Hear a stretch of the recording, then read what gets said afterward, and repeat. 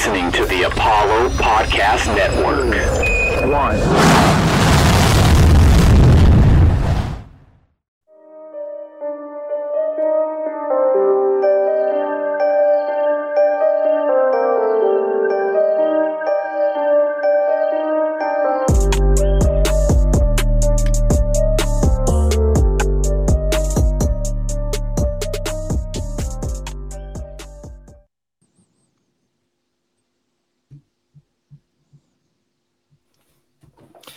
Welcome in to the Launchpad Podcast presented by Apollo Media. As always, I'm your host, Don Knock, coming to you live from Baton Rouge, Louisiana, possibly the site of a new Apollo sponsor. You never know. But as always, I'm joined by my co-host, Paulo Alves. Again, I'll do the last intro this time. If you say Alves, we will be blocking you with no potential of being unblocked. So probably go ahead and tell the people where they can find your stuff. What's up, everyone? You can find me at Paulo Alves NBA. That's PAULOALVES NBA. Everything I do from podcasts to articles to live shows will find itself linked on there. And today, for the second time, I think, on this pod, we are joined by fellow Apollo contributor, Brad LeBlanc, a.k.a. BraddeauxNBA. Brad, tell the people where they can find all your great work. You guys can find my great work on Twitter at BraddeauxNBA. I'm doing articles, obviously the Twitter spaces with the rest of the guys after any game. So look out for those. For sure. And of course, you can follow the pod at Apollo Launchpad. You can follow the Apollo HOU main account and, subscribe, rate and review the pod, all that great stuff. We do release these pods at like 10:30 Central Time after we record them. And then we tweet the links out the next morning. So if y'all want to get the pod quicker, subscribe on Apple or Spotify, and you'll have it, as soon as it hits the interwebs. So just a little note there. But speaking of notes and news and exciting things, we got a big piece today from Kelly Iko of The Athletic outlining some things that he has been hearing about the upcoming NBA trade deadline. So we will lead off with the biggest news. John Wall, at the beginning of the season, he agreed to sit out. People like myself were kind of shocked that that's the direction that went.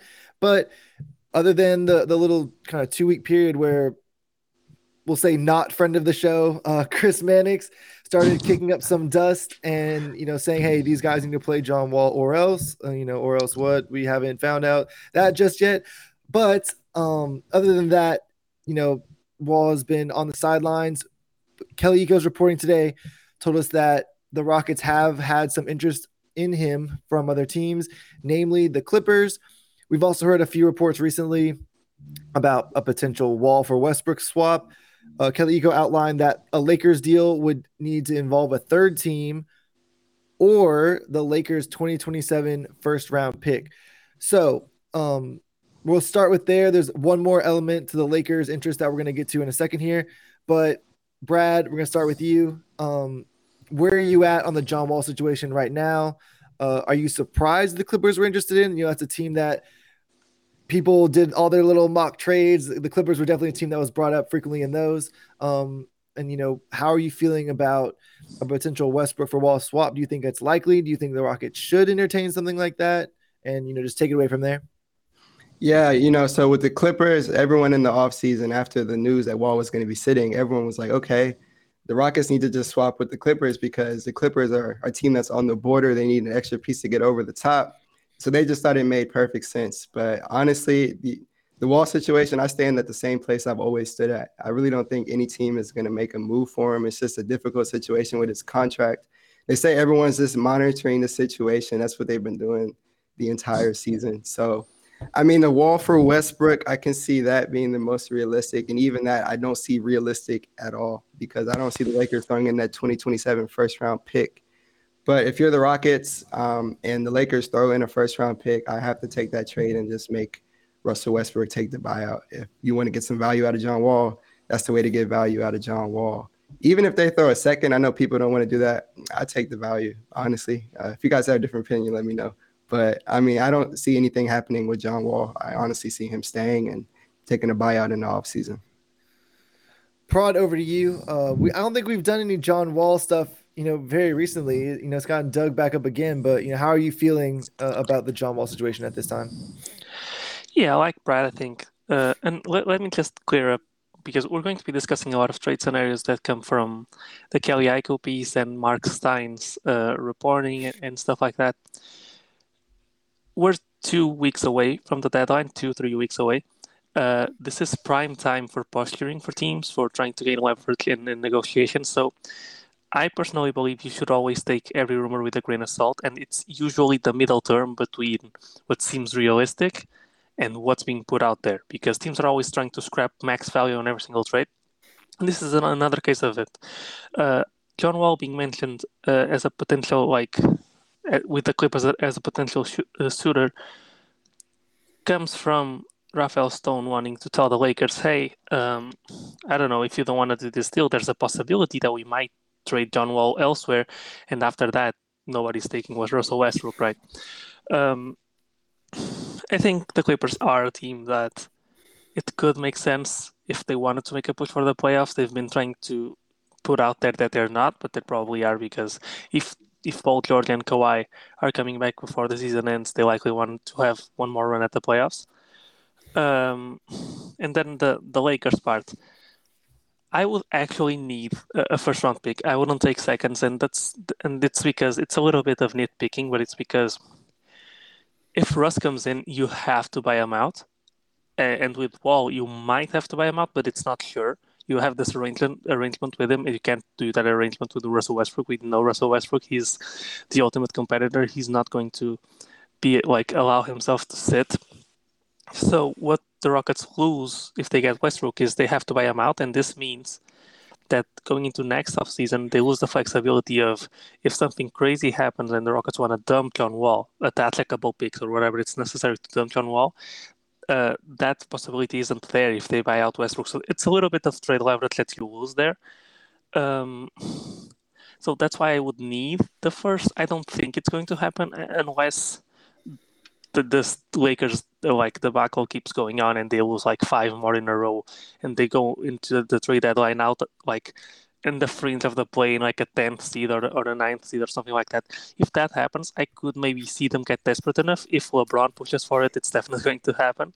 But those are all really big ifs. And if I had to bet on it, I'd say probably John Wall just finishes the season here and we see what happens at the offseason.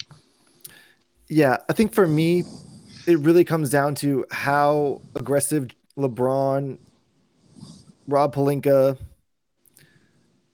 Frank Vogel, those 3 guys, if they think that John Wall gives them a better chance to win at this point in LeBron and AD's career, we may see something happen, because those guys have extreme leverage in that organization. We'll see how much leverage Frank Vogel has for much longer. We've been in a lot of these Lakers spaces and they're saying, get this guy out of here yesterday, if not 2 days ago. So we'll see what it looks like from that perspective. If LeBron ends up being out on Westbrook,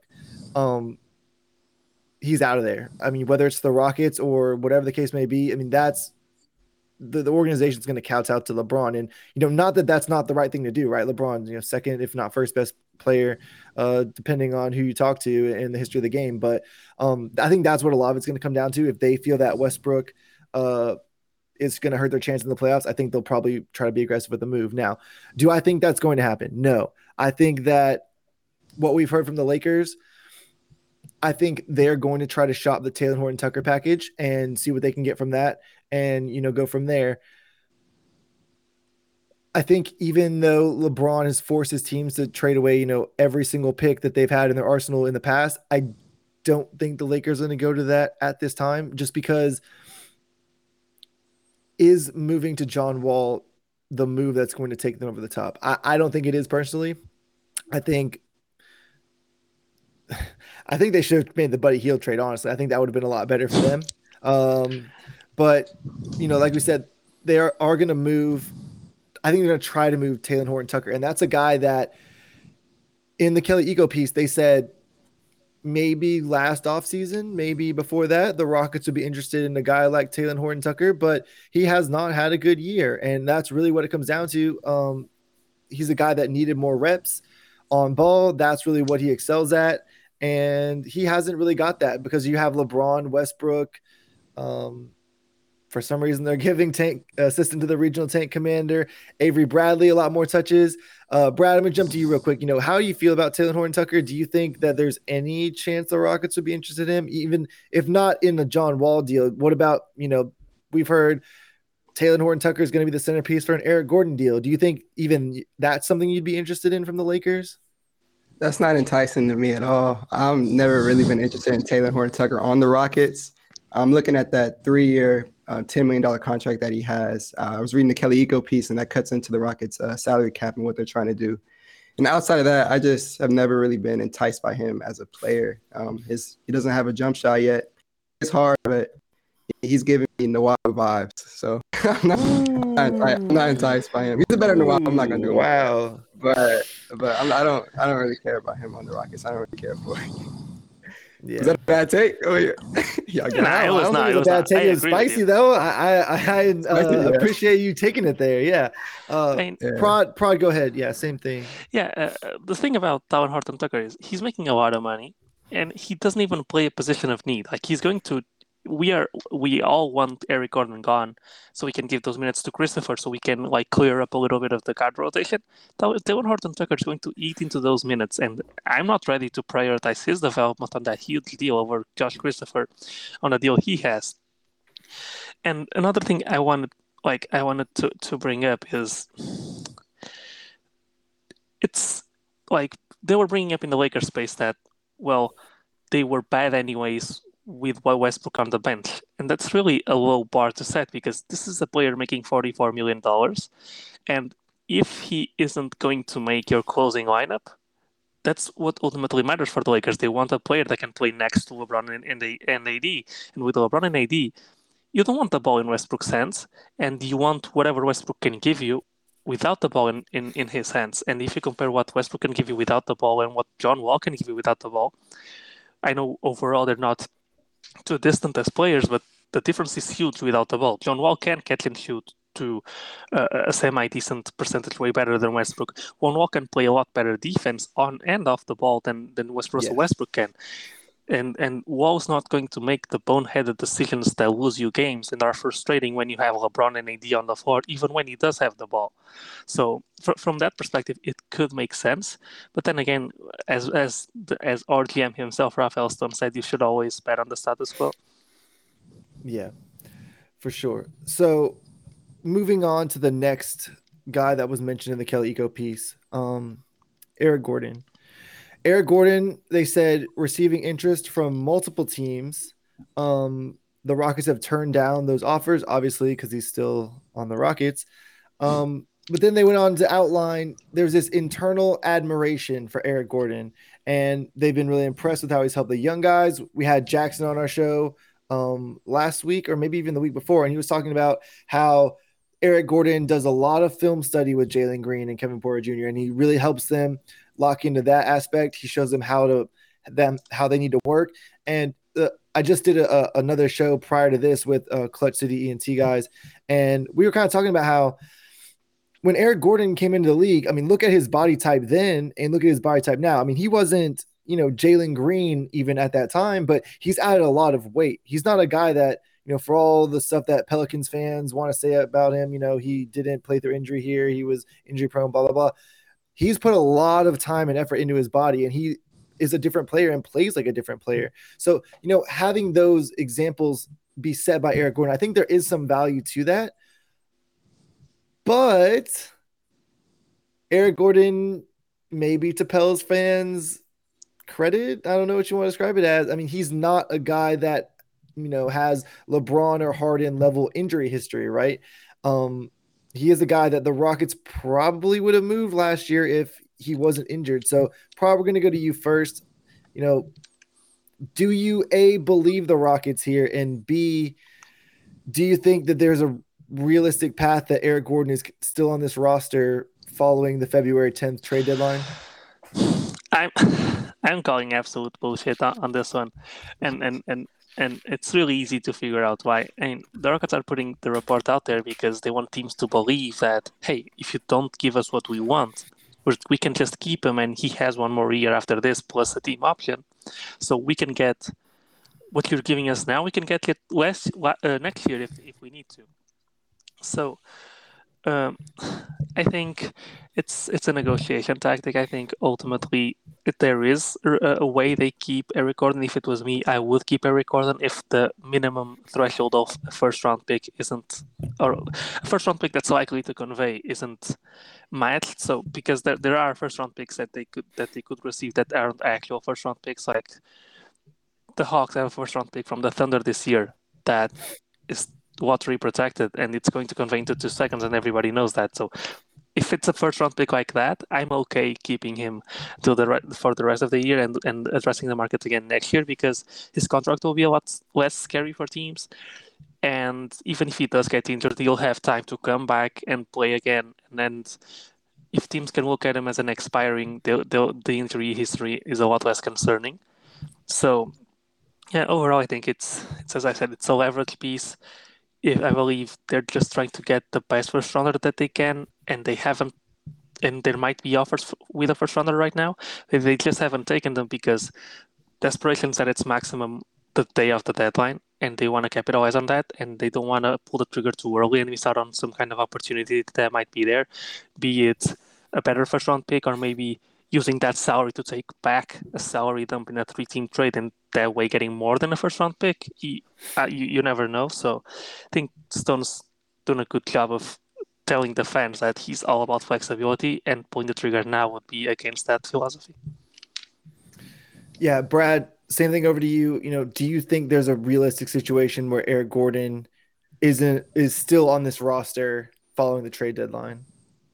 I can see it happening, but at the same time, I think all this news came out today. It's like a fire sale. Like, these guys are available at the end of the day. And I do think Eric Gordon will eventually get shipped. And Prada, you gave some excellent analysis right there. I give you props.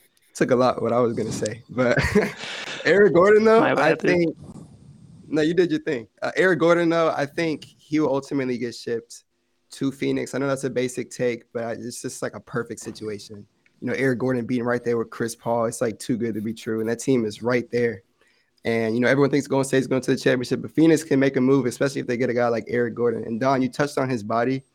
An underrated aspect of Eric Gordon's game, he is able to get whatever he wants in the paint. He just moves people all the time. He's like a bulldozer. And people who don't watch the Rockets don't really understand that when I say he can get to the paint and get what he wants. He moves everybody. He was moving Rudy Gobert. He was doing it 3 years ago when he dropped 50 on the Jazz. So Eric Gordon, he's a valuable asset, and I can honestly see him going to Phoenix, like I said. And again, another basic take, but I think the Cavs for Rubio, that's a good little scenario for the Rockets to take as well. So I do ultimately think he'll be gone past the deadline or before the deadline. But if he does stay, as you said again, Don, that's not bad for the Rockets because he's a good influence on the younger guys. And he'll give the young guys good work ethic at the end of the day. So, I mean, I'm not upset either way, but that's how I feel about that. Yeah, and the Cleveland package that we heard rumored did include their first round pick. So right. From just that standpoint alone, right, I think you can't take an offer that doesn't include a first round pick because we already heard that Cleveland offered that. That was reported by Windhorst. I think it was reported by someone else too. So, we've had, multiple sources as much as that is like a meme in NBA Twitter. We've had multiple reports that Cleveland is offering a first round pick. So if the Rockets walk away from this with anything less than the first round pick, maybe Cleveland walked back on the deal. Hopefully that's not what it gets to because, they haven't made a separate deal now. So I don't know why they would not want to do that deal. Rubio is going to be out for the rest of the year. So you kind of are going into the trade deadline with that offer in your back pocket. Like, hey, if we miss on everything else, we know we got the Rubio deal in hand. I don't see Cleveland getting a better player than Eric Gordon for that type of package, right? There are other players that may become available, but I don't think with what they're throwing out there, dangling out there, they're going to get something better than that. Now, maybe they move Colin Sexton. Well, the Rockets probably aren't going to be in the mix for Colin Sexton anyway. So, Prod, you want to touch on that? Ask me that real quick. Yeah, I have a little bit of a hot take. What if, and we've talked about this in previous podcasts, that for the Rockets, they really don't have the space to take in another rookie besides the 2 first-round picks that they already have. What if they're trying to push for, instead of a first-round pick this year, a protected first-round pick, but 3-4 years down the line, a pick that has a little bit more of potential, but at the same time is further out, so they have more time to make a decision. They know that they're really like in a tough spot with roster spots. So what if they're trying to, I don't know, rather than the Cleveland pick this year, which is pretty locked in between, I don't know, 19 and 23, they want, I don't know, from the Suns. They want a pick from the Suns in 2025 that's like top 5 protected, where the Suns might well still be contending, and that pick might end up being worse than the one you get from the Cavs. But at the same time, it has a little bit more potential. And if something goes wrong with the Suns, that pick could be something better, and it gives you more time to think about it, and you don't feel pressured to come draft time to trade that pick back a year, because teams know and teams realize that, okay, you have 3 picks, you likely want to trade one back or one into the future, and that's a problem that the Thunder had just last year, and then they maybe didn't get the best return for all of their picks because they had so many. Yeah, that's been something that you've really hammered home a bunch of times, Prod, about a pick is more fluid than a player, right? You can do more things with it. You can, like we said, move it back years. The protection angle is interesting. Might they gamble on a pick like that, right? Where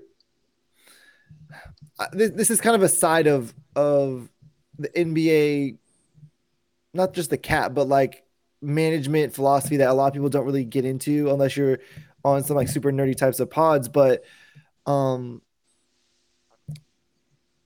you can do a lot of interesting things with pick protections, right? It doesn't just have to be if it's in the top 14, then we don't get it. You can do reverse protection. So let's say like we reverse protect that pick. So if it falls outside of the lottery, then we don't get it.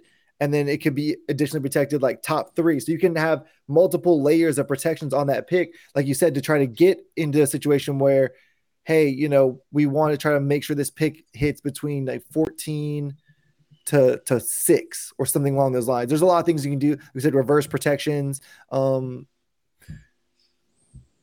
We traded away some of those picks that had more zany protections on them, if you will, in the Şengün trade, right? And just because you have a pick like that doesn't mean it's worthless either. You can gamble on a pick like that may not convey, and then still use that as a piece in another trade too. Brad, you know, I'll let you react to that as well. How do you feel about the Rockets maybe doing like that, maybe taking like a higher risk, higher leverage type of pick in return for an Eric Gordon deal? You know, that's an interesting scenario. I will say that's not my forte with these pick protections and everything. But I will say, when it comes to Eric Gordon trade, I would say anything like top 14 protected, I wouldn't have an issue with. Just getting any trade. I like what Prod said again, maybe because the Rockets have 2 first-round picks coming in. So you're going to have to free up some space. I've seen people talk about, you know, Nwaba and maybe Tice get traded for a second. That opens up some spots for those first-round picks to come in. So when it comes to Eric Gordon, I'm no expert on pick protections again, but I would be okay with them taking anything of a first-round pick for Eric Gordon, to be honest. Maybe even more just because he's been playing so great as of late. Yeah, gotcha. So we have ran a little bit long. We're going to go to break. When we come back, we're going to get into a little bit more of this Kelly Iko article and then talk about the Warriors game that happened a few nights ago now. It's been a long break, but don't go anywhere. We will be right back. Looking for a better way to rep H-Town? Be sure to check out ApolloHOU.com for Astros and Rockets apparel you can't find anywhere else. Use promo code LAUNCH for 10% off at checkout. ApolloHOU. All Houston, all original. And continuing on here with BraddeauxNBA. We just talked about the John Wall scenario, the Eric Gordon scenario that were laid out in the Kelly Iko piece from earlier today. It is Monday, January 24th. So if anything happens after now, you know, that's when we record it. It's 8:05 p.m. Central Time. So if all these guys are traded in 30 minutes, please don't hold it against us. But moving on to the next segment of that Iko article, they talked about Christian Wood. And we've done a lot of Christian Wood. Will Christian Wood be traded? What is your power ranking of people that are going to be traded? You know, we've done all that. They basically outlined that the Christian Wood scenario was identical to the Eric Gordon scenario in terms of, hey, we need a good offer to let this guy go. We are totally comfortable keeping him. And since the last time we recorded and really talked about Christian Wood, we were asked to kind of give our number on how likely we think a Christian Wood trade is. And I gave a 9 when we did that. And I think I've come down a little bit. That was very, very responsive, very reactionary to the incident that happened with Christian Wood and KPJ, right? Because that looked really bad. Coach Silas really made a point to differentiate, there's what KPJ did, and then there's what Christian Wood did. And hearing that type of dichotomy from Coach Silas was like, hey, fans are going to read into it, whatever they're going to read into it. But the way the coaching staff may view this is, it could be completely different. And when he laid that out in a way that was similar to how I was perceiving the incidents, it made me think, Christian Wood is definitely up out of here. Since that time, Christian Wood has played better. Christian Wood has looked more engaged on both offense and defense. And, we're hearing this story again today of, hey, Christian Wood has interest from Miami. The Rockets don't want to just get this guy out here. They want to get a peak return for him. Brad, you weren't here when we power ranked our Christian Wood takes. Give us a number on how likely you think it is that Christian Wood is still going to be here after the trade deadline. And how are you perceiving the report that Miami is interested in Christian Wood? I would give it a 7, a hard 7. And like you said, Don, after the incident where he just did not want to play, I was like, okay, he's definitely getting up out of here, because we don't need that kind of character in Houston, especially with a young rebuilding team. But the Miami interests are really, I don't really see a fit for him in Miami unless they want to pair him with Bam. I haven't read too much into it, but I guess that could work. But we're just used to Christian Wood not being able to play next to another big. And that leads into my next point, why I really give it a 7. It should be higher. The Rockets need to be able to play Christian Wood and Alperen Sengun together if you want Christian Wood to stay long-term. Not even the trade deadline. But if Christian Wood wants to stay and they want to re-sign him, is Christian Wood going to be the guy that can't play with a center, and Alperen Sengun is going to have to play his whole rookie contract 18, 20 minutes? I just don't like that. Sengun is too good of a player, especially in the next 2 years. I know he's going to be capable of playing, or he's going to be a guy who needs to play at least 30 minutes a night. Just that's the kind of player he is, I can just tell. So I have proposed that the Rockets should start playing these guys together, maybe even before the trade deadline, to see the direction they should head with Christian Wood, because that's a big part of Christian Wood's future in Houston if he coexists with Sengun. That's my biggest thing. But I don't know if they're even thinking about that. They haven't played them together recently after Sengun got injured. Before the injury, they were playing together. So I'm really looking at that to see what Silas is doing and what Rafael Stone is doing. They need to see if those two coexist. Yeah, and tying into that, that's a really good point. Sengun got injured right after the incident with Christian Wood, so he didn't get any extra minutes from Christian Wood being out. And then, since then, it's been 4 games, and Silas has never played them together again.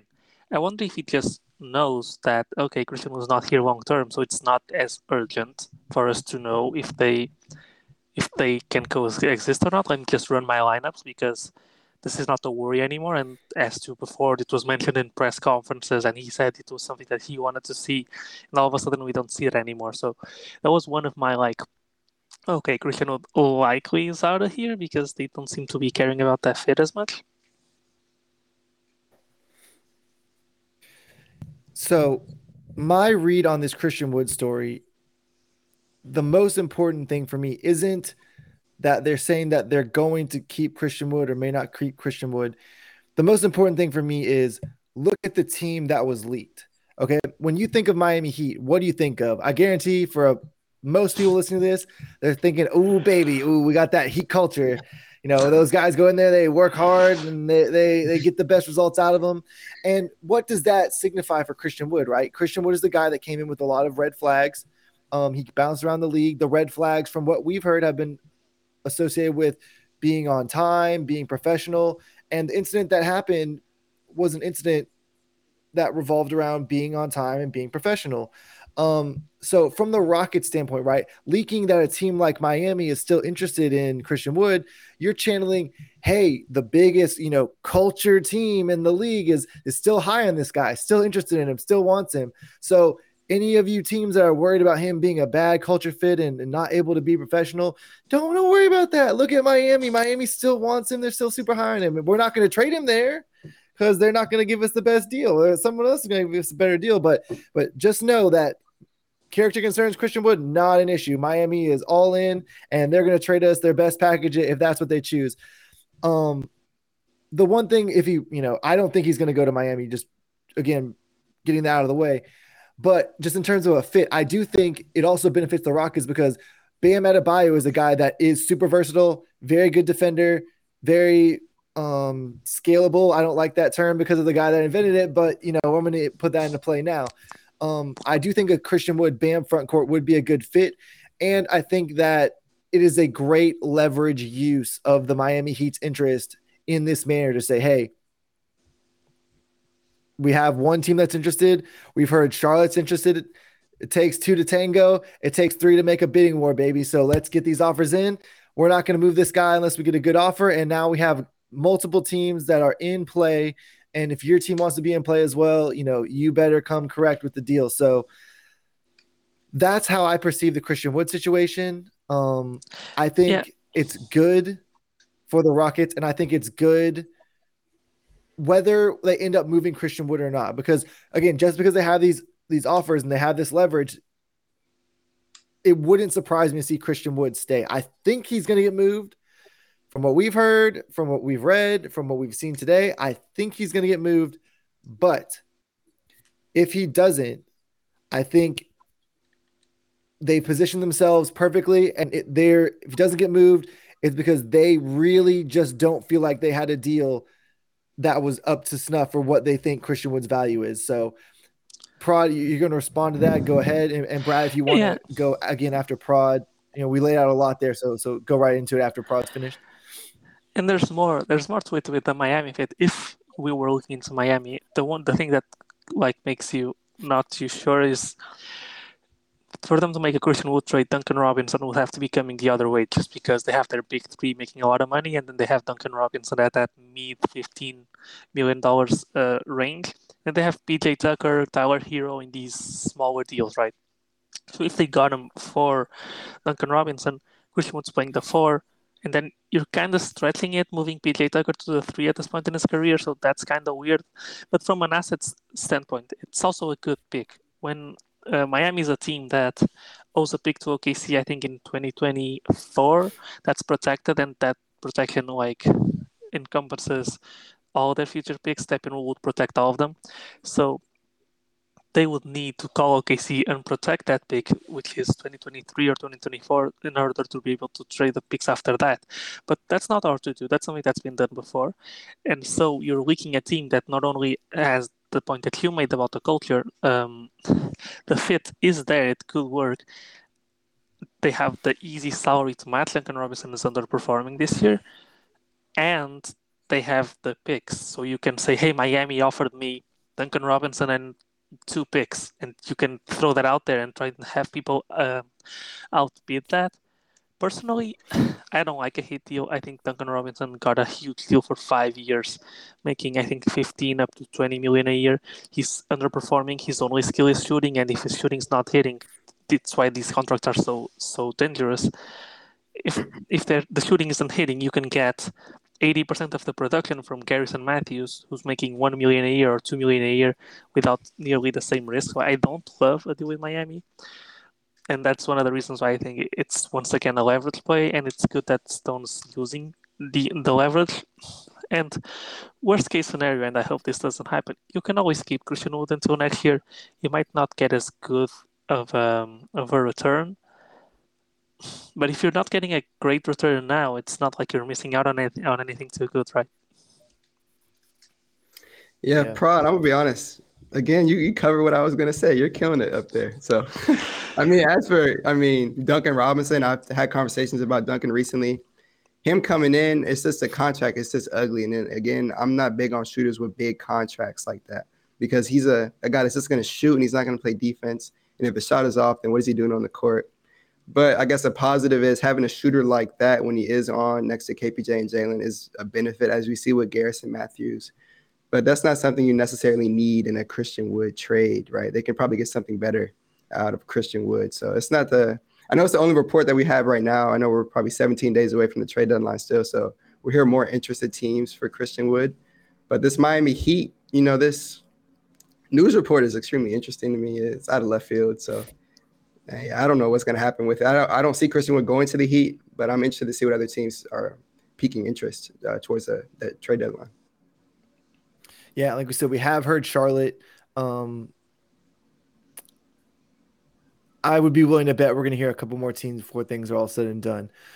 But going on to the last part of the Kelly Eco report, just to finish things up here, it said the Rockets aren't likely to move Gordon, aren't likely to move Christian Wood. And again, we've given our reasons why we think those are, not entirely based in complete fact, maybe a little bit of posturing, like we said. But it did say that the Rockets have received interest and are likely to move some of the other guys that include Daniel Tice, David Nwaba, DJ Augustine. So, Brad, we're going to go to you first. That way Prod can't steal your thunder again here. Thank you. Which of these guys do you think, A, would bring us the best return, and B, is the likeliest to actually get moved? Likeliest to get moved, I think Daniel Tice. Daniel Tice gets a lot of slander in Houston. But at the end of the day, he is not a bad player. It's just really a bad fit in Houston. He was supposed to be a good fit next to Christian Wood, and that was just the worst front court pairing in the NBA. But Daniel Tice can bring good defense. I'm sorry, Daniel Tice, for stumbling on you, but he can bring good defense. He can shoot a little bit. He's going to come in there. He's going to bring value to a team that needs him. Daniel Tice is cool. I like it. Don't laugh. Poor Daniel Tice. But I can see Nwaba. He brings a lot of value as well. Nwaba is really good. I can see another team trading for Nwaba. He brings a lot of intensity defensively. Maybe a team like Brooklyn, or maybe not Brooklyn. There's a lot of teams that could use a Nwaba. DJ Augustine. I think the Rockets just keep DJ Augustine. I love DJ Augustine as a backup point guard. He's a veteran. He does everything right. I think that's just a guy the Rockets should keep that veteran leadership in there. So, yeah. Prod, over to you. Same thing. Who do you think would bring the most value back, and who do you think is the most likely to get traded? I think it's surprising that Daniel Tice was included in this, and this last paragraph where Kelly mentions Daniel Tice, David Nwaba, and Augustine really sold it to me as this is clearly a posture piece. And why is that? So now you mentioned literally every vet on this roster, so you're really giving the vibe that, okay, we're selling, because if they weren't, why would they literally mention every single person that might be movable on the roster? They're never going to move a rookie or someone younger than 25. So them having all of them there convinced me on that front. And then I agree with Brad. I think the most likely to be moved is Daniel Tice, just because he might not have been the greatest fit here, but I think the entire league recognizes that it just didn't work, not because he was bad, but because he's a bad fit, and he fills a lot of categories for a contender. He's a center who's 6'8", I think, and can rebound well, but is also switchable onto the perimeter. He's someone who can kind of shoot the three on occasion, who can kind of space the floor. He sets good screens, even if our young guards aren't the best at utilizing them. And he has a team-friendly deal where he's making MLE-type money for, I think, 3 years, and then he has a team option. So I think he could be an asset. There's multiple teams like Brooklyn who might need a center, who have traded player exceptions that could take him on. And the Rockets likely would be happy just getting off that deal. Okay, we tried it didn't work. Give me a second-round pick at best, and then we'll send Daniel Tice to you depending on what's the money coming back. Then Nwaba is also someone who could be interesting for teams. If you are in the West and you don't have someone to throw at star wings, or you don't have someone to throw at star shooting guards, Nwaba is someone that you can get for relatively cheap. He's a defensive stopper making $5 million a year, who won't cost you likely too important of a rotation piece. And you get someone who you can use on specific matchups. And comes back, and it's been coming back after like a really bad start. I think he went 1 for 15 to start. It's climbed back up slowly to 30%, so it's a respectable shooter, so you can bank on that a little bit as well. And then DJ Augustin, Kelly threw Augustin on there on the last paragraph of the article saying, hey, there's been a little interest in DJ Augustin. It was like, okay, they will move him if a contender comes after him and they're doing right by him, they likely move him. But otherwise, unlike some of these other vets, he's someone who's been in the league a long time. He's someone who plays completely selfless, who understands that he's not there to be the guy. He's there to set up the rookies. This is a rebuild. It's about getting these guys developed. We see on fast breaks, he has wide open layups and he'll throw the alley-oops off the backboard for KJ Martin. Has done that like 3 times already. He seems to be a chill guy, someone who can teach these guys a lot. So I think even if someone offered the second round pick, I'd rather just keep him. I think that second round pick won't be worth the value that he brings, and you don't know what you're going to get back for these other guys. So Augustine is someone you know is a good vet, good mentor. I wouldn't try too hard to move him. So the only name that we saw on this roster that wasn't a player over 23, we'll say, Jae'Sean Tate, right, was not listed in this report at all. There had been some speculation, including the John Hollinger piece from last week, that, hey, maybe Tate's a guy they should look into moving if they're going to be able to get some sort of mega haul back from one of these other deals. If they get in on the Ben Simmons deal, right? If they get in on maybe like a Sabonis deal or a Miles Turner deal. We'll see if Miles Turner is moved or not. But maybe even get more value back in a Christian Wood deal, right? But we didn't see Jae'Sean Tate's name involved in this. And I think that is telling, right? Because Prod, like you said, they're trying to get every guy that they're most likely looking to move, get that name out in the mix, and get other teams thinking about them. They did not name Jae'Sean Tate. I think Jae'Sean Tate, there's a little bit more of a, well, let's say argument, but a contingent of Rockets fans that may want even Kenyon Martin Jr. to get maybe, if not starting reps, then some closing reps over Jae'Sean Tate, depending on how they're looking in that game. Brad, do you think there's any situation that the Rockets would end up moving Tate in one of these bigger deals? And also, how do you feel about KJ Martin versus Jae'Sean Tate starting and closing? I'll say this. When it comes to Jae'Sean Tate, that's a guy that every NBA team would want to have. And the Rockets have him right now, so I don't think they'll move him just because he brings that energy and effort every single night. That's a guy that the Rockets should keep. I don't see them trading him. I've seen him thrown around in a potential Ben Simmons trade, and that's the last trade I think is going to happen. So I can see Jae'Sean Tate staying. As for Jae'Sean Tate versus KJ Martin, you look back at that Warriors game. KJ Martin had an excellent fourth quarter, right? That's the reason he played that entire fourth quarter all the way into crunch time. Jae'Sean Tate only came in the last possession where Steph hit that game winner. But I don't really see it as a versus, It's kind of like who's playing good and who's not. But Jae'Sean Tate, more times than not, if not 110% of the time, he's going to bring it. And KJ Martin really just came in that last game and he just couldn't get taken out. That's how good he was playing.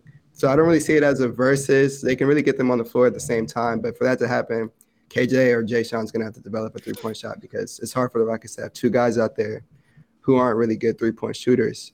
But I love both of those players. I'm happy for KJ's development. He's another guy that just brings energy and effort every single time. So these are 2 guys I love on the Rockets. I think they should have long-term futures on the Rockets, ultimately. Yeah, so we have run a little bit long in this segment. We're going to go to break.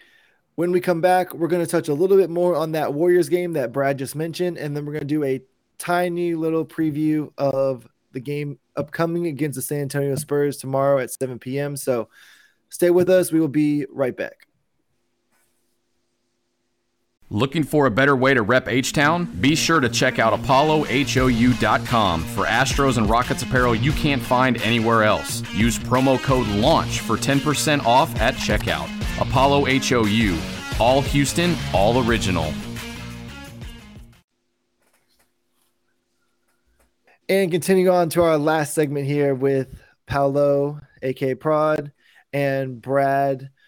So last time we had our podcast, we did a little bit of how do I want to describe this? Not foreshadowing, but predictions, I guess, outlooks of how things are going to go. So we have a little bit of a tape to roll here on what happened last time on the Launchpad podcast. So give me 1 second. We're gonna play this clip here. Prod, over to you. What are your keys here for the Rockets to beat the Golden State Warriors tomorrow night? I'm going to start off by saying that I have zero confidence. I think Curry's been struggling for a while, and he's bound to have one of those bounce-back games, and we know how the Rockets always catch bounce-back games from every start, and they always catch. Because there was a statistic. All right, so the receipts have been pulled. Prodigy, is there anything you'd like to say to Kevin Porter Jr. now, or do we have to pull it out of you? How Kevin Porter Jr. for full disclosure is back on Twitter, so he's absolutely 1,000% going to see this. So when Kevin Porter Jr. listens to our podcast, what do you have to say for yourself? I am going to formally apologize for my actions on the past podcast. I should have never doubted any of them. They absolutely put a good fight in, and they almost won. But I will say, ultimately, we did lose to a Steph Curry game winner, and it was on KPJ. So I'm not defending. I'm not doubling down. I'm sorry, but we know Steph Curry absolutely cheated on that play. He pushed off and should have been offensive foul 1,000%. Also should have been ejected for elbowing Kevin Porter Jr. in the face. So I want to get that one in there as well. What was that about? Didn't even get looked at on the monitor. So didn't the like to Zebras are on the run. The Zebras, they were running fast and they were running as a pack. So, all right, we had a little fun with Prodigy. Brad, you were on LOR after that game. You took the loss a little bit less hard than Prod and I did. We ran into our cave and hid like little scared children in fear of the Warriors, people on Twitter. So we'll go over to you first. How did you think KPJ did defending Steph Curry in that game? And then, just broader thoughts on the game as a whole. What were your big takeaways from that game?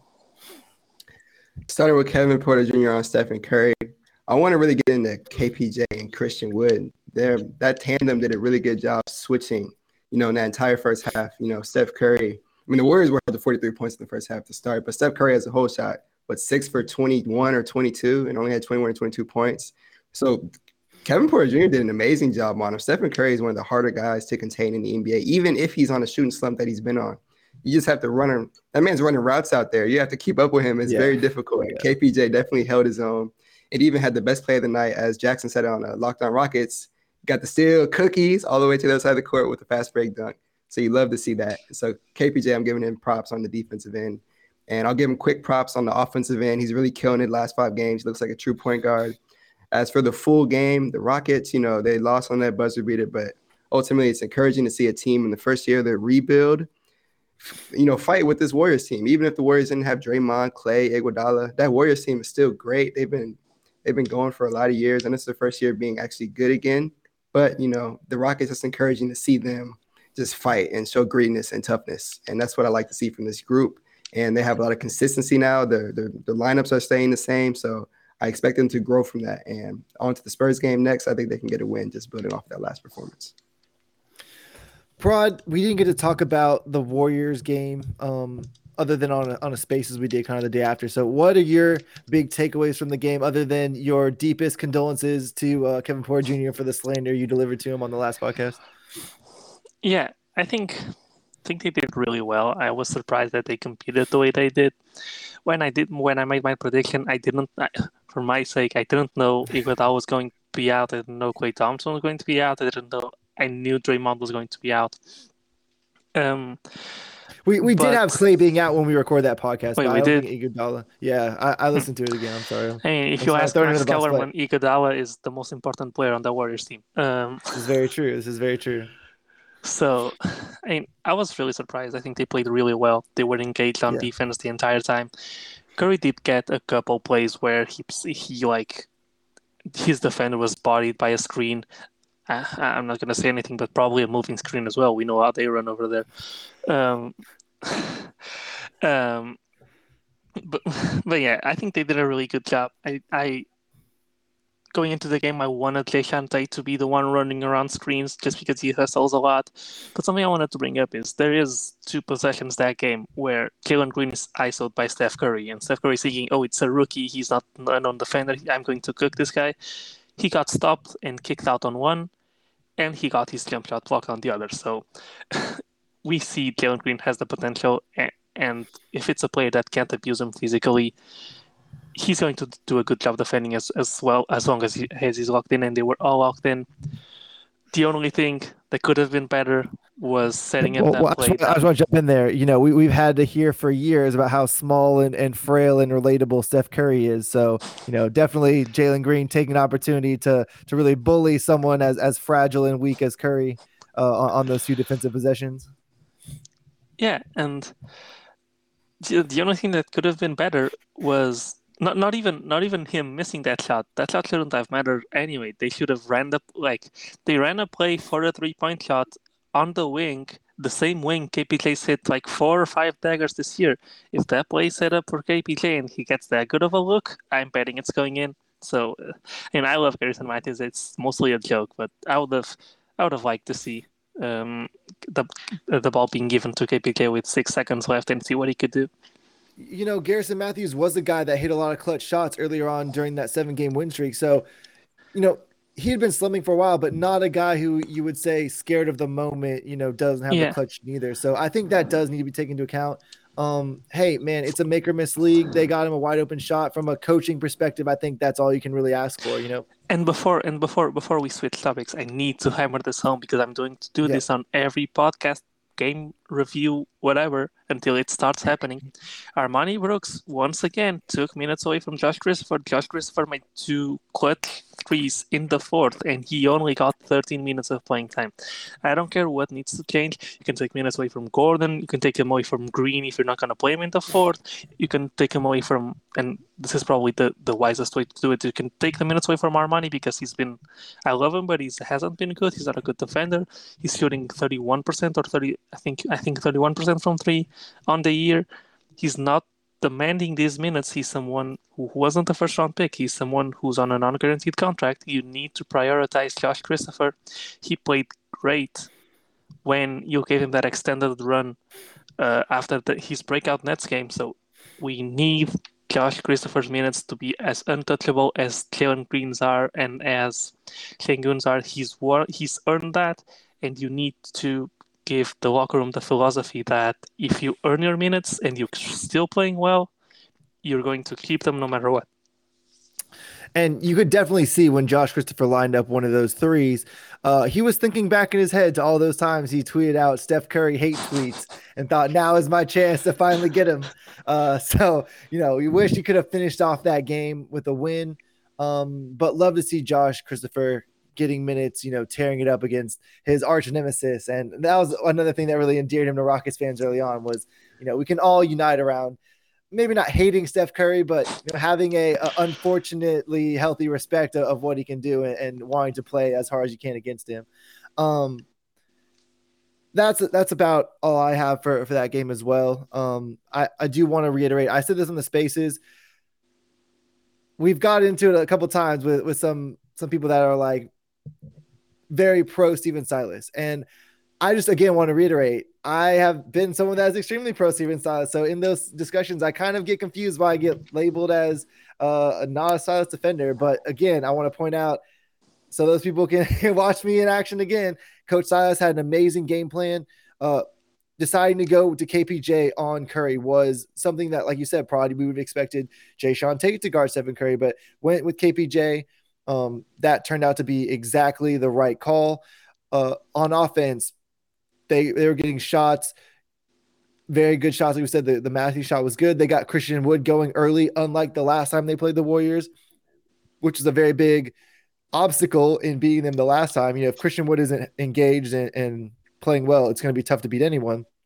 But yeah, you know, other than Josh Christopher getting a few more minutes, I really thought Coach Silas pushed all the right buttons here and got the team in a position to win a tough game. So, Nobody's moving saying on, fire Steven Silas, okay? yeah, Nobody said that. especially Don't, on this podcast. Especially on yeah, this don't put podcast, no words in one's our saying fire mouths. Steven It Silas. was just a really small nitpick, okay?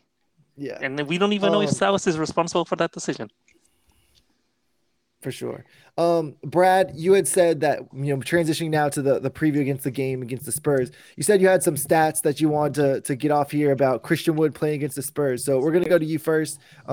Christian Wood has looked good playing against the Spurs. Brad, do you have your stats ready?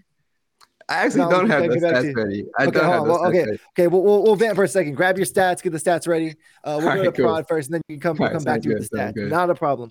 Okay, so Prod. So we're gonna let Brad handle the Christian Wood stats. We're gonna go to you now. You've talked about the KPJ DeJounte Murray matchup a lot in the past, and how you think that's a matchup that Kevin Porter Jr. takes personally. Kevin Porter Jr. is again playing really well. He's had the run of clutch shots. He didn't get as many opportunities as we would have liked in the last game, but why do you think Kevin Porter Jr. has played well against the Spurs? Do you attribute that just to the matchup with DeJounte Murray? And how do you think that he's going to play in this upcoming game against the Spurs tomorrow night? Yeah, it's KPJ is just a really volatile guy, so it's hard to set a pattern for when he's engaged and when he's not. I thought that was a really good reasoning, just because we saw even in the offseason he took the game he had on those pro runs. I think was K crossovers runs or whatever. Yeah, Jamal Crawford, yes. I think they're in Seattle, yeah.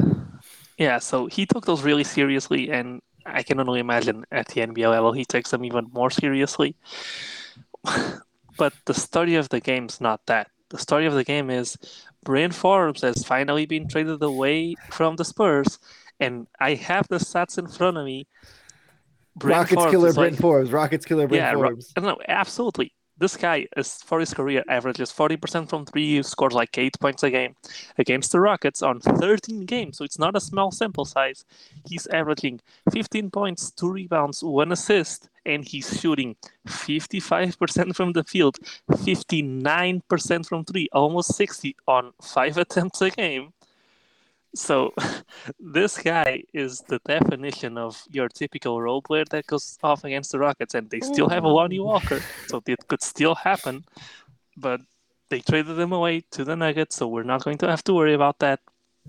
And besides that, the Spurs are just a team that Rockets played for some reason always play well against. And Pop runs his team like really. How do I say this? Let's just say Pop's a good coach, right? Yeah. I'll just sum it up to that. And we know Christian Wood always goes off against the Spurs. We know Jason Tate has some of his best games of his career against the Spurs. So we have a lot of Spurs killers as well, and they're not the best team right now. So I wouldn't bet against the win. I think this is one of the games that we're most likely to win out of the entire season. And, we're still on the Mannix clock, right? If we can get 6 or 7 out of 10 wins. No, that was to get anymore. It's not possible? It was 6 out of 10, and we were 3-4 going into the Warriors game, and we lost, so we can't anymore. Okay. Really, I thought it was 3 of 4. Okay. Well, unfortunately, we lost the Mannix clock. Was it 3 of 4? I thought it was 3 of 4. Wait, you might be right. No, we talked about the Locked On Rockets. Prod had it right. They needed to win 6 of 10, and they had messed that up last game. Okay. So we're just going to miss out on the Mannix clock. But so, Brad, over to you now. You have some incredible Christian Wood stats you're going to deliver to us of why we're going to destroy the Spurs. So go right ahead. Yes. As Christian Wood always goes off against the Spurs. The eye test shows it. The stats show it. 25 point game, 15 rebounds, right, in his last 3. He does everything when he plays the Spurs. You can go back to last season. The first game James Harden was gone, Christian Wood went off against the Spurs. Literally every single time he's going to show the Spurs that he's a guy that can shoot, he can get to the paint, he can do anything. He's going to get every single rebound. So I'm looking forward for another monster game from Christian Wood. He's going to pick up where he's left off. The Rockets have been attacking the paint lately.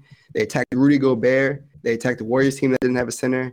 And they're going to attack a Spurs team that doesn't really have a prominent big in the paint. So I'm excited to see Christian Wood go off. looking forward to KPJ, see if he can, pick up on this 5-game, run that he's been on, keep the turnovers down, keep just playing slow, and he's playing methodical. So you can keep that up. I'm looking forward to that. And I'm looking forward to see if they can play Şengün and Christian Wood together, even though it's unlikely. That's something I want to see. But pass it off to you guys. And what I really want to see is Jalen Green have a get-right game. Jalen has struggled the last 2 games. He hasn't played. He played a little bit in the fourth quarter against the Warriors. Coach Silas had the confidence to put him back in that last little stretch. But can Jalen Green get going at the rim? Can he get going as a shooter? Can he finally get a foul call? Find out on the next time of Dragon Ball Z if that one's going to happen. But, I'd like to see Jalen Green get right. It's not fun to take the Jalen Green slander on Twitter. And, as someone who was a leader of Green Gang, they're coming for me. Just did a pod where I was presented with the Mobley scenario, and I was like, hey, let's calm down here, buddy. But I would like to get Jalen playing good again, if nothing else, right, to see him start to string together some positive games. We've seen KPJ start to string together some positive games. Can we have Jalen Green and Kevin Porter Jr. playing well at the same time? That's what I want to see. It may not happen till the trade deadline where they move Eric Gordon and they open up more minutes for those guys to play together, play staggered. And, even with the stagger, right, I don't necessarily need them to play good on the court at the same time. If you just have them both playing well in the same game, even if it's during the stagger, right, let's see these guys get hot at the same time and really see what they're capable of offensively. Like we said, Jalen Green looked good defending Steph Curry. We've seen the stats where he's one of the better on-ball defenders in the league. Take that with a grain of salt because he's usually Jayshawn Tate or Kevin Porter Jr. is getting the primary defensive matchup. So, but still, you like to see those numbers. You like to see him engaged and looking active when he's out there. Kevin Porter Jr. made an incredible leap defensively this year. I think a lot of people coming into the season were like, you can't play these guys together because they're both all offense, no defense guys. And we've seen Kevin Porter Jr. really outline that, no, that is not the case. I can play good defense. I can guard Steph Curry. He's done some time on LeBron when we played the Lakers. So that's something that has been very beneficial in terms of seeing those guys future together. But I want to see Jalen Green get going on offense. And, maybe Pirtle is a guy that he's able to get to the rim against and maybe get some foul calls, because you can understand why, I won't say Kevon Looney, but you can understand why Jalen Green's not going to get calls against Joel Embiid, right? Joel Embiid is an MVP candidate guy. He has all the reputation as a great defensive player in the world. So it makes sense, right? You're not going to get calls against Joel Embiid, but Jakob Poeltl is not a guy that you should not be getting calls against. So hopefully we see some of that. And another thing I touched about on Twitter that I do want to get into the pod here right as we wind down. Stephen Silas is a guy, we heard reports that, John Lucas is the fire and Coach Silas is the ice. I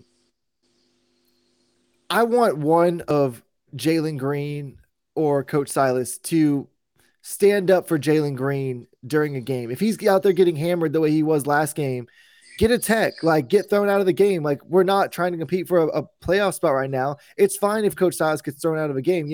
I don't want him to get thrown out of a game, but you have to do something to defend your players, because you can't just keep letting Jalen Green get hacked like this over and over and over again, because that's going to take a toll on him mentally as well, right? You don't want him to continue to get hacked and then not want to be aggressive driving to the rim. You have to protect your players. We've seen it done in the past, whether it's Mark Cuban, Daryl Morey, the Warriors. Teams have complained about how officiating has gone. And, Christian Wood, we've slandered Christian Wood's leadership on this podcast a lot. And I'm going to say right now, Christian Wood did the right thing going after the refs in that game. He didn't go after the refs in specific towards Jalen Green. He went after them in terms of the Kevin Porter issue where Kevin Porter got elbowed in the face by Steph Curry. But, look, just because a team isn't a championship level team doesn't mean you can just let other players do whatever they want to them. This team, these are NBA guys, right? You need to have a baseline level of respect from the referees, that they're not just going to let them go out there and get beat up all the time. And if the referees aren't going to give them that respect for whatever the case is, young guys haven't earned those calls, whatever the case may be, it's on either Jalen Green or the coaching staff to go out there and get some texts and say, hey, we're not going to let you beat up on our guy here. So, Brad, how do you feel about that? We'll go to you for this, and then we'll close out with Prague.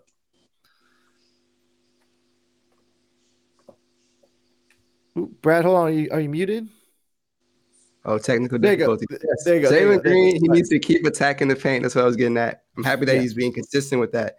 But as you've said, it can take a toll on a young player if he's driving and not getting any calls. And because now that turns into an 0 for 11 game. And now he's like, you're 19 years old. 0 for 11 games are going to kill you mentally.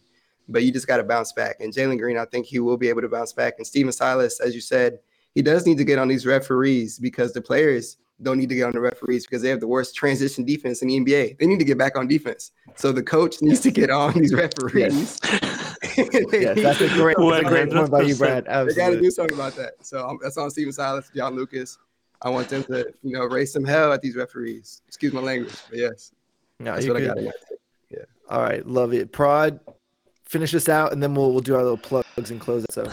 Yeah, I think this might not be the best game for Jalen to get his confidence back, just because Acapulco is one of the best rim protectors in the league, even though he's not a star guy. And he showed Jalen that he's one of the best rim protectors in the league the last time they played. And we complimented Jalen for keep going, keep attacking him, even if he's denying you. We want you to stay aggressive.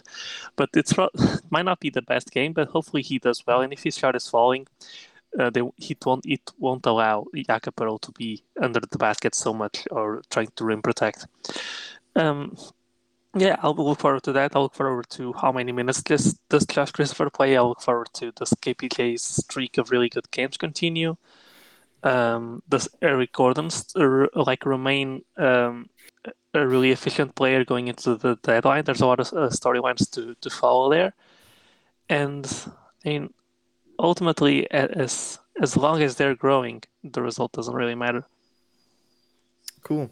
So that is going to do it for us today. I had a lot of fun recording this pod. Brad, since we've done the space with you, right, it's just so easy to do a pod with you because it's just natural. Right. Even though it's only your second time on the pod, man, we just have that natural chemistry because we've done so much content together. So again, I want to thank you for joining us. Go ahead and plug all your stuff. Yeah, first I want to say I appreciate you guys having me on. It's always great talking to you guys in the Twitter spaces. So you can find me post-game with the Twitter space with these amazing hosts, along with Will and Zeke. Look out for those. And I've written a few articles on Apollo as well. You can check those out if you want. I did a progress report on the Rockets, and you can see how I grade everybody. And yeah, that's all I got. Had fun, guys. Cool. Perfect. And Prague, go ahead and plug your stuff as well. You've killed the streak of calling me Prague for the entire pod and then calling me Paulo the last time when we were doing the plugs. I did at the beginning, so I didn't feel too bad. It's all good. You can find me at ApolloHOU. That's PAULOALVES NBA. Everything I do, from podcasts to articles to the live shows on Twitter Spaces with these guys, will find itself linked on there. For sure. And of course, y'all can follow me at Don Knock. You can follow the pod at Apollo Launchpad. You can follow the Apollo HOU main account. Follow the Twitch account at Apollo HOU on there. And there was some new thing we were doing too. I can't remember. Oh, well, I'm sure I'll figure it out by the time we post this. Was the TikTok? I don't know. Follow the Apollo. Follow the TikTok. I did the Twitch streams. Yeah, I just did those. Follow the Apollo TikTok account as well. Dez has a TikTok on there that did like 3 million views or something crazy like that. That TikTok was hilarious. That was funny. Yeah, it was pretty funny. If y'all are fans of keto, maybe you won't like it, but they got some nice keto punchlines off on there. But that's gonna do it for us. Oh, as always, subscribe on Apple and Spotify. And again, like I said earlier, if you want to get this podcast right when it drops, it'll be right in your feed immediately and you'll see it there. If not, then you got to wait till the next morning. So definitely subscribe there so you can get it super fast. But that's going to do it for us tonight. Again, thanks to Brad for joining us. Until next time, y'all, be safe and go Rockets.